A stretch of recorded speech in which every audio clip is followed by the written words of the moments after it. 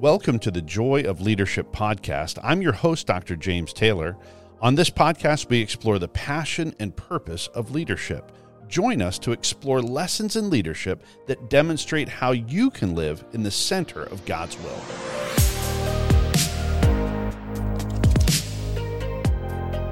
Hey, it's a privilege to have Dr. David Palmer on the show today. David is an orthopedic surgeon and a really good friend of mine. He also worked some magic on my shoulder, which I was just saying before we went on air is perfect still. And so, David, it's great to have you on the show. Oh, thank you. Thank you, Dr. Taylor. And I'm just James, man, on this James, thing, I promise you. Hey, I agree. I'm David, too. That's what I prefer. That's right. That's right. Hey, so kind of at the epicenter of our show, we kind of talk about the idea of what it is to have a calling versus just a job. And truthfully, you've been a really good example to me. Like, I've really appreciated our friendship. You were on the board at my last school, and I just, you're a guy who flies from a higher elevation, and just kind of understands those things. And so you've been a really good example for me of what that looks like. Well, I think for me, I can look back over my past and I can see where people had influences in my life. Mm-hmm. I can see where God was in my life, and I can see where the devil tried to sidetrack me. Mm-hmm. And I know I'm doing what I want, what God wants me to do. I'm an orthopedic surgeon. I came from a very humble background. My dad was a plumber, and my mom went back to school when she was when I was 10 years old to go to college to become an accountant. No kidding. Getting an accounting degree. Yeah. And so my brother and I, we came from very humble beginnings. We never hurt for anything. We weren't poor or anything like that, but we were middle class, Right. And so I can look back on my past and I can see where God really had a tremendous influence in my life. My brother ended up being a professional baseball player. I knew that, yeah. And so both of us were really driven, I could say. I don't think we were always serving God. Right. I think we had some issues probably in our lives, but God, right. God stepped in. God stepped in. He changed our lives, and we're both serving God now, and we have awesome. Great families. We've had some setbacks in our families. Sure. I've been through a divorce. He's been through a divorce, and it was all related to really us. I mean, if you think about it, it's all the men that seem to be the problem. Yeah. And God really stepped in. He's restoring He's restoring all that now. Mm-hmm. Things that have happened in the past. I had an anger problem, mm-hmm. James. I had a bad. I would never have known that. Really bad anger problem. It probably helped me on the football field when I was middle linebacker at Florida State. Right. But it's also gotten me in a lot of trouble in the past. Yeah. With my relationships and stuff like that. Let's dig into that journey. I kind of love the path. So often I'm chatting with students, and they're like, "Hey, what am I going to do when I grow up?" And I'm working with kids, young men, young women, and so often they have this misguided notion that they think that it's like some linear path, like it's this direct path that you've chosen. In almost all situations, it's never a direct path. It's never linear. It's always this circuitous route that gets us to where God has us at, And so I would love to take me back to, you mentioned this idea of the 10-year-old you watching your mom go back to school to become an accountant, and that was clearly kind of one of those definitive parts. But take me back to the early you. When was it that you actually wanted to become a doctor? Was that something that was early in your life? Did that happen later? What did that look like? I think what it was both my parents were into I guess outdoors and stuff like that. Science was really big in the family. Okay, that's cool. I knew I wanted to be some kind of science degree. I got a degree in biology, but it was always about, I knew that's the way I wanted to go. I think I didn't think I wanted to be a doctor until I observed the team doctors at Florida State when I was playing football at Florida State. Both Tom Haney and Doug Henderson were really the two guys that I looked up to, and they convinced me. They gave me confidence that I can do this. I can become a doctor. I shadowed them when I was in college, early on in college, and around my sophomore year, I said, this is what I want to be. I want to become a doctor. Some of it also, you can also look at this. Most guys that are playing college football have some desire, maybe they want to play professional one of these days. I wasn't doing so good. I came into from a small high school in Tallahassee. I was a local guy, and I was at a real small high school.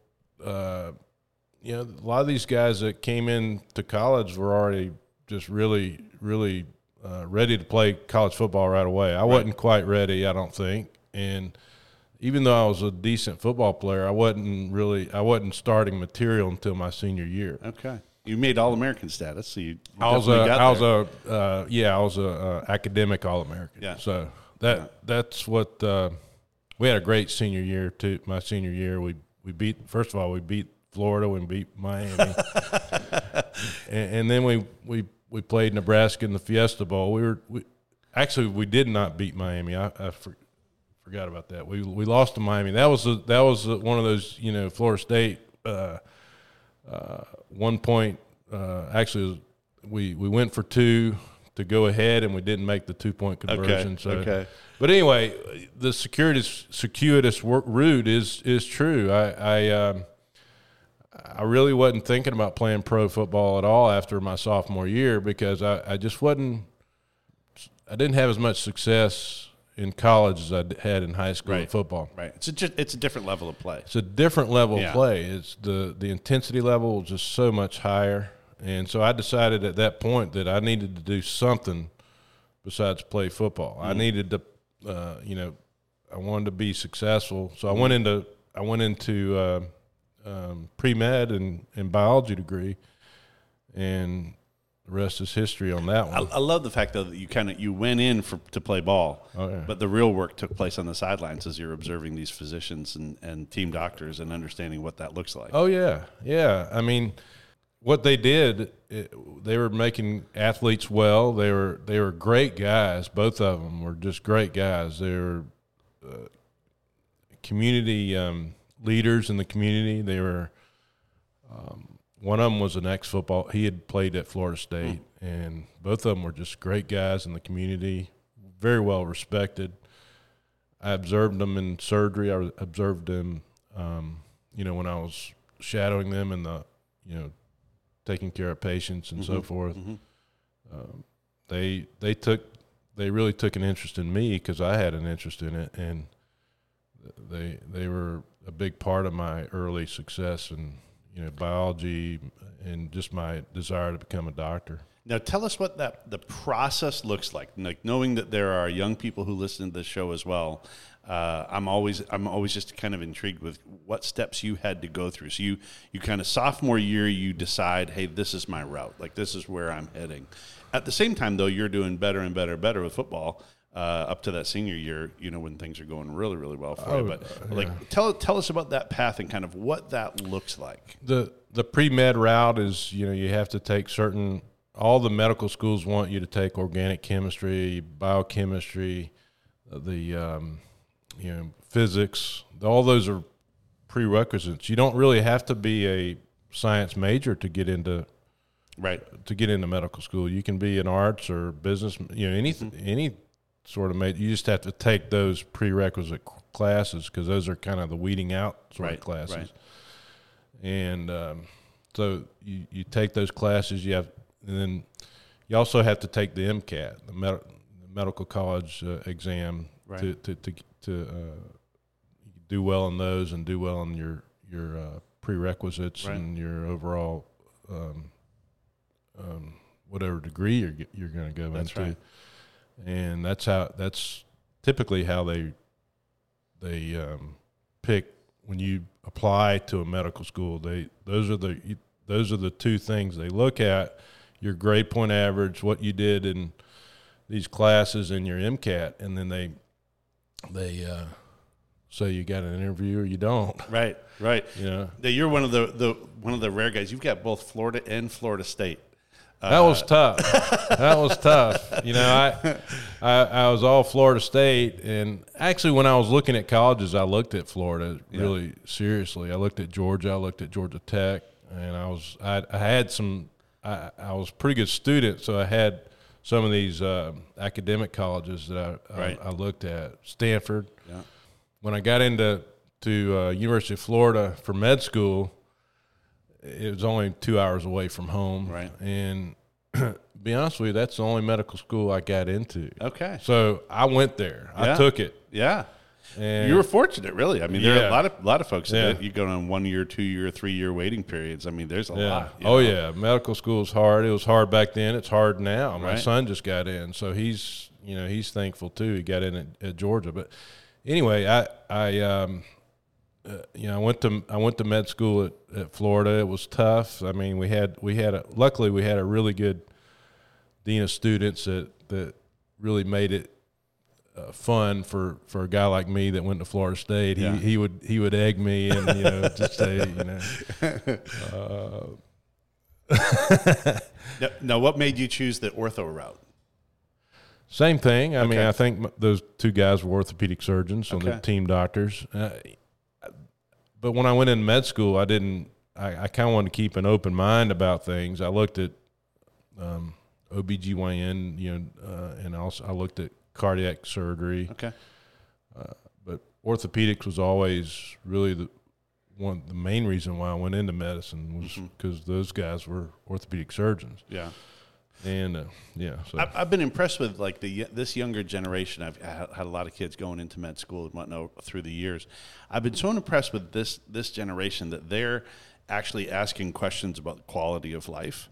And so, like, if you're a cardiac guy, literally everything you're doing is life and death. I mean, so you're always on call. Had a good friend of mine in Savannah who was a cardiac thoracic surgeon. He said he had never in his entire career, and he was a little bit older than I am, in his entire career, he had never been on a complete vacation with his family because inevitably he was getting flown out to do a surgery and then flown back into vacation. I think about the idea of 30 plus years in the surgical room, and he had never completed a vacation with his family. Yeah. Now for him, it was his calling. Like it was he a clear believer, and it was absolutely what he was supposed to do. Luckily, being the wife of a guy in that role, it was her calling as well, and so she was patient with that. But I listen. That's why, frankly, a lot of guys they struggle with it because that idea of the pursuit of a work-life balance is hard. But it's better in orthopedic surgery, at least from what I've heard from a lot of friends. It is early on is tough in orthopedic surgery. You're taking a lot of call. You're doing a lot of trauma. So you are in. I think that does take a toll on marriages and so forth, Right. and anybody that's in medicine. And you're right. A lot of the younger guys, we find a lot of the younger guys coming out are a little more in tune with, taking time for their family. Yeah, like I've actually been very pleased with that. That I'm rubbing shoulders with kids who are bright kids, but they're asking questions about life that I don't think I was asking until I was like 40s. About really finding a good work-life balance, and I've been impressed with that. I think it's a good thing, but even the orthopedic residencies these days have an 80-hour work week. Oh yeah, When I was training, that wasn't in place. So Right. we could have been on call every other night. And you're basically living in the hospital. Right. So, I think even our orthopedic societies and all that, they're really looking at that sort of thing now. Having a family life where more women are coming into orthopedics. That's tough too. Being Right. a woman in medicine, and now you're seeing basically there's more women in med school now than there are guys. There are guys, right? Yeah. And I think that's a good thing. I think so too. It's a real good thing. Yeah. Well, yeah. When you look at kind of the process of being a surgeon, but also taking your faith into that setting, walk me through a little bit. We've talked, off mic a lot of times through the years. I was just so impressed when you did the surgery on my shoulder. You prayed with me and we talked, but we were friends before the surgery, so I mean that would seem normal. But I was honestly, not only was I impressed with you praying and talking with me that there was a spiritual component, but then I listened to you kind of work down the other patients that you were going to be working on that day, and you were praying with them and talking with them. Tell us a little bit about how faith plays a role in what you're doing as a surgeon. Just from what we've talked about previously, I've had with being in a surgical specialty, also having a serious anger problem before I found Jesus. I went through a divorce. I've had brokenness in my life, and it's just been over the last 7 years that I found Jesus. I'm really on fire for Jesus. I know you are. I'm hungry about it. Nothing gets in the way of that. Right. So it's a fiber. It's a fabric of my life that anything I do, I pray before I do surgery. I pray with my patients. The list of patients that I have for the night before, I look at that list and I pray. I pray that each one of them goes well, that each surgery that I do, that God would give me guidance. He would give me wisdom to help me make certain decisions. And so all the training that I've done is also anointed by God. I love that. It's anointed by my Lord and Savior Jesus Christ. And man, that takes some of the pressure off of me too, because I know, and I've seen miracles in the operating room. After I, got saved, I've seen miracles in the operating room when I'm fixing a bad fracture or something like that.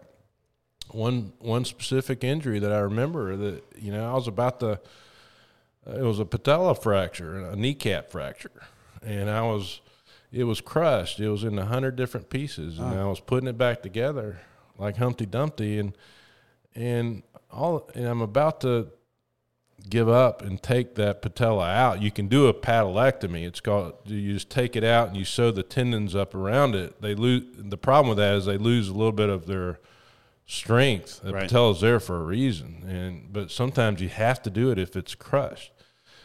In this particular instance, I took a deep breath, I prayed, and I went back to it, and all of a sudden it just kind of fell in place. And this was the mother of one of my physical therapists. No kidding. She was a Christian also. Wow. And I know she had been prayed for. And so it's amazing how God works. Even in this day and age, miracles happen. That's awesome. I mean, this is God's the same today as he was back then. And God wants us healed. There's promises and everything that in his word. I love that as a surgeon, you're still making room for God. I think sometimes you don't have that in that field a lot. But to say that it's not just your hands, but it's also God who's guiding your hands. Patients are very surprised sometimes when I'm sitting there talking after surgery, or even in the office setting, I'm talking about God. They're like, "You're a doctor? You're talking about God?" Yeah, I think unfortunately it's kind of rare, know. Yeah. Now, when I chat with folks in different fields, do you ever face any consequences for sharing because you're really open with your faith? I mean, which I love. I've had one lady put a review out on Google that he prayed with me, and she didn't really appreciate that. She doesn't believe in God and so forth. And so, yeah, I've had that. I've had, I haven't really, I've talked to my partners about God a good bit. They know where I stand. Sure. But I haven't really I've held back a little bit of that in office meetings and stuff like that. They know where I stand. They know I'm a praying man. They know that if they need a prayer, they'll come to me. Right. But I don't push that, you know, in that setting. I've loved just the boldness that you've had in the operating room. I think it's phenomenal. And what's so intriguing, like in my work with church work, there's certain times when people are really receptive. That's a great time to be able to talk about it, and when you're standing, in a hospital gown and you're getting ready to go into an operating room, I would imagine people who don't even believe, I'll bet you are renewed and refreshed. And that is a good time. That's just one of those periods where, man, people are receptive to hearing, Yeah, they are. And, they are. Yeah, and even the simple thing of a prayer can make a huge impact. Yeah, yeah. But I think God, like we had talked about before, God has really given me a calling, the calling of my profession. My pastor she had a word of knowledge for me from the Holy Spirit one day. She said, you will be able to practice orthopedic surgery as long as you want to. God has anointed you to do that. And so I trust in him. Right. Trust is a big deal. That's right. And I tell you what, I haven't always had that trust, even though I'd professed early on, and Coach Bowden was a fantastic Christian coach. Right. I was blessed. Right. He put seeds in me. Coach Van Hallinger was our strength coach. He put a seed in me, a seed that. But I had never. I professed Jesus Christ, but I never. You have to profess it confess it with your mouth and believe in your heart. I don't think I believed in my heart the way I should, and I didn't live it. Yeah. So, but now I do. I'm on fire for God. I don't. Whatever happens. It's like Esther said. I could die if I go up and talk to the king and convince him not to kill Jews. Well, he might kill me, but I don't care about that now. That doesn't matter to me. We're in a day and age, James, where if you just turn on the radio or the TV set, and the devil's after our family. He wants our family. It is crucial that we spread the word, that we talk about Jesus. We talk about his promises and how good he is to us, and that we give thanks to him. I had a lot. I've been blessed in my life, but I never gave thanks to really who my supplier of all that was. Right. Whether it be physical things or, relationships or whatever. But right now, I give thanks because I know who the supplier of all that is. That's right. Is my Lord and Savior, Jesus Christ, and the Father. Yeah. What was there a particular incident or event that brought about that transition 7 years ago? Like you said, prior to that. There was. It's nothing that I'm proud of. It had to do with a divorce family, a 16-year-old son of mine that's just got into med school. Him and I clashed, and something happened that had legal problems, and either I was going to lose my family, or I was going to find Jesus. I think Jesus came into my life.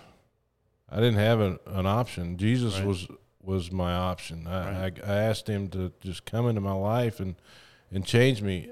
What happened was I was one of my friends, my really good friend that was the dad of one of the kids that played with my son on his baseball and football team. He said, "I want you to meet somebody." This was after him and I we got in a fist fight. 16-year-old boy and I and his dad getting in a fist fight. I'm not proud of that at all. It was directly related to me and not being able to control my anger and not being able to You know, and then on the other side you have an angry 16-year-old too. And but my friend said that I want you to meet somebody. So I went to a local restaurant, Carrie Hilliard's in Savannah, Georgia, and met my pastor there. I didn't know he was going to be my pastor, but he was. His name is Kempy Womble. Okay. Kempy played football at the University of South Carolina, and he's pastored of a church there. Him and his wife and his mother-in-law, and they've been pastored there. Or his mother-in-law started the church about 30 or 40 years ago. And anyway, he said, if you stay in my church a year, I guarantee you'll see a change. And I got saved, filled with the Holy Spirit, and just seeing God move in my life. Miracles happen with like I mentioned about the miracle in the operating room, and that there's several of those. I can tell you several of those. I mean,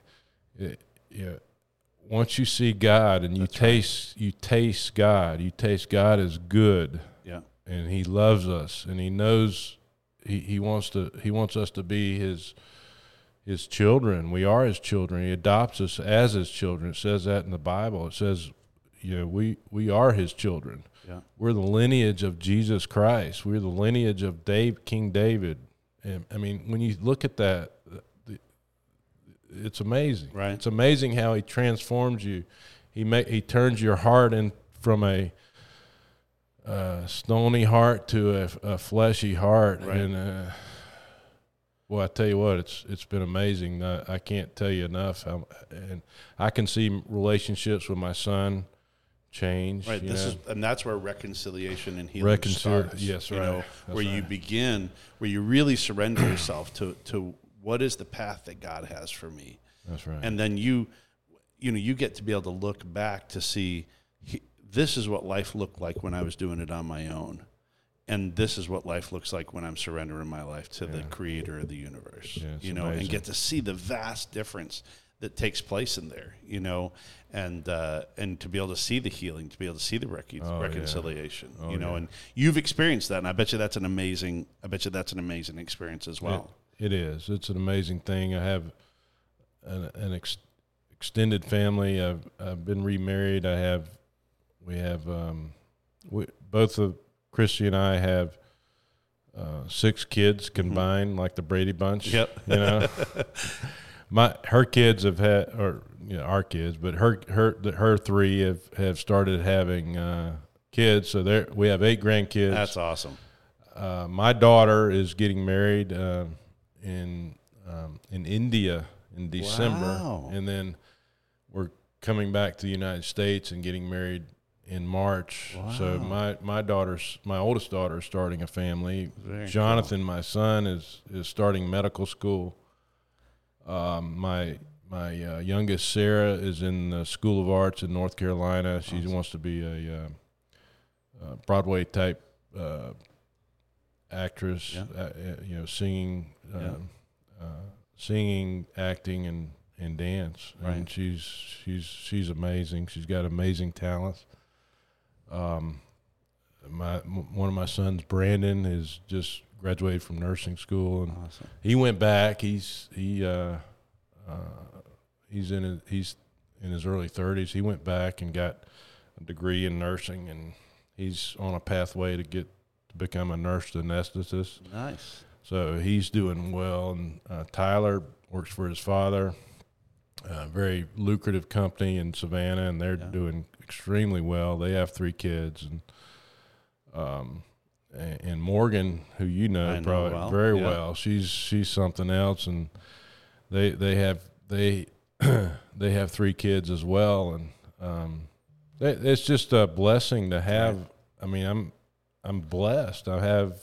My quiver is full. God is blessing me. And I think about how cool that is. Like, when we first started the show, you were talking about just the realization where you saw your mom go back to school when you were 10 years old, that made an impact, that made a change. Oh, yeah. And I think about here you have this next generation of yours, and now the next generation coming where they're able to see, hey, I know what Dad was beforehand. I know who Dad is now, and he's a different guy. Yeah. And to be able to watch and to see the impact of Christ on someone's life in real time. To be quite honest, you can give a lot of lip service to Christianity, but until someone sees what you're doing, that's right, that you love Jesus, and that what that's what they see. They see that. They see there's no compromise. That's right. There's no compromise, and Jesus comes first. Jesus is number one in my life, number one in Christy's life, my wife, and we don't miss Sunday morning. Not that that's unless we're on vacation or something like that, but we're there in church.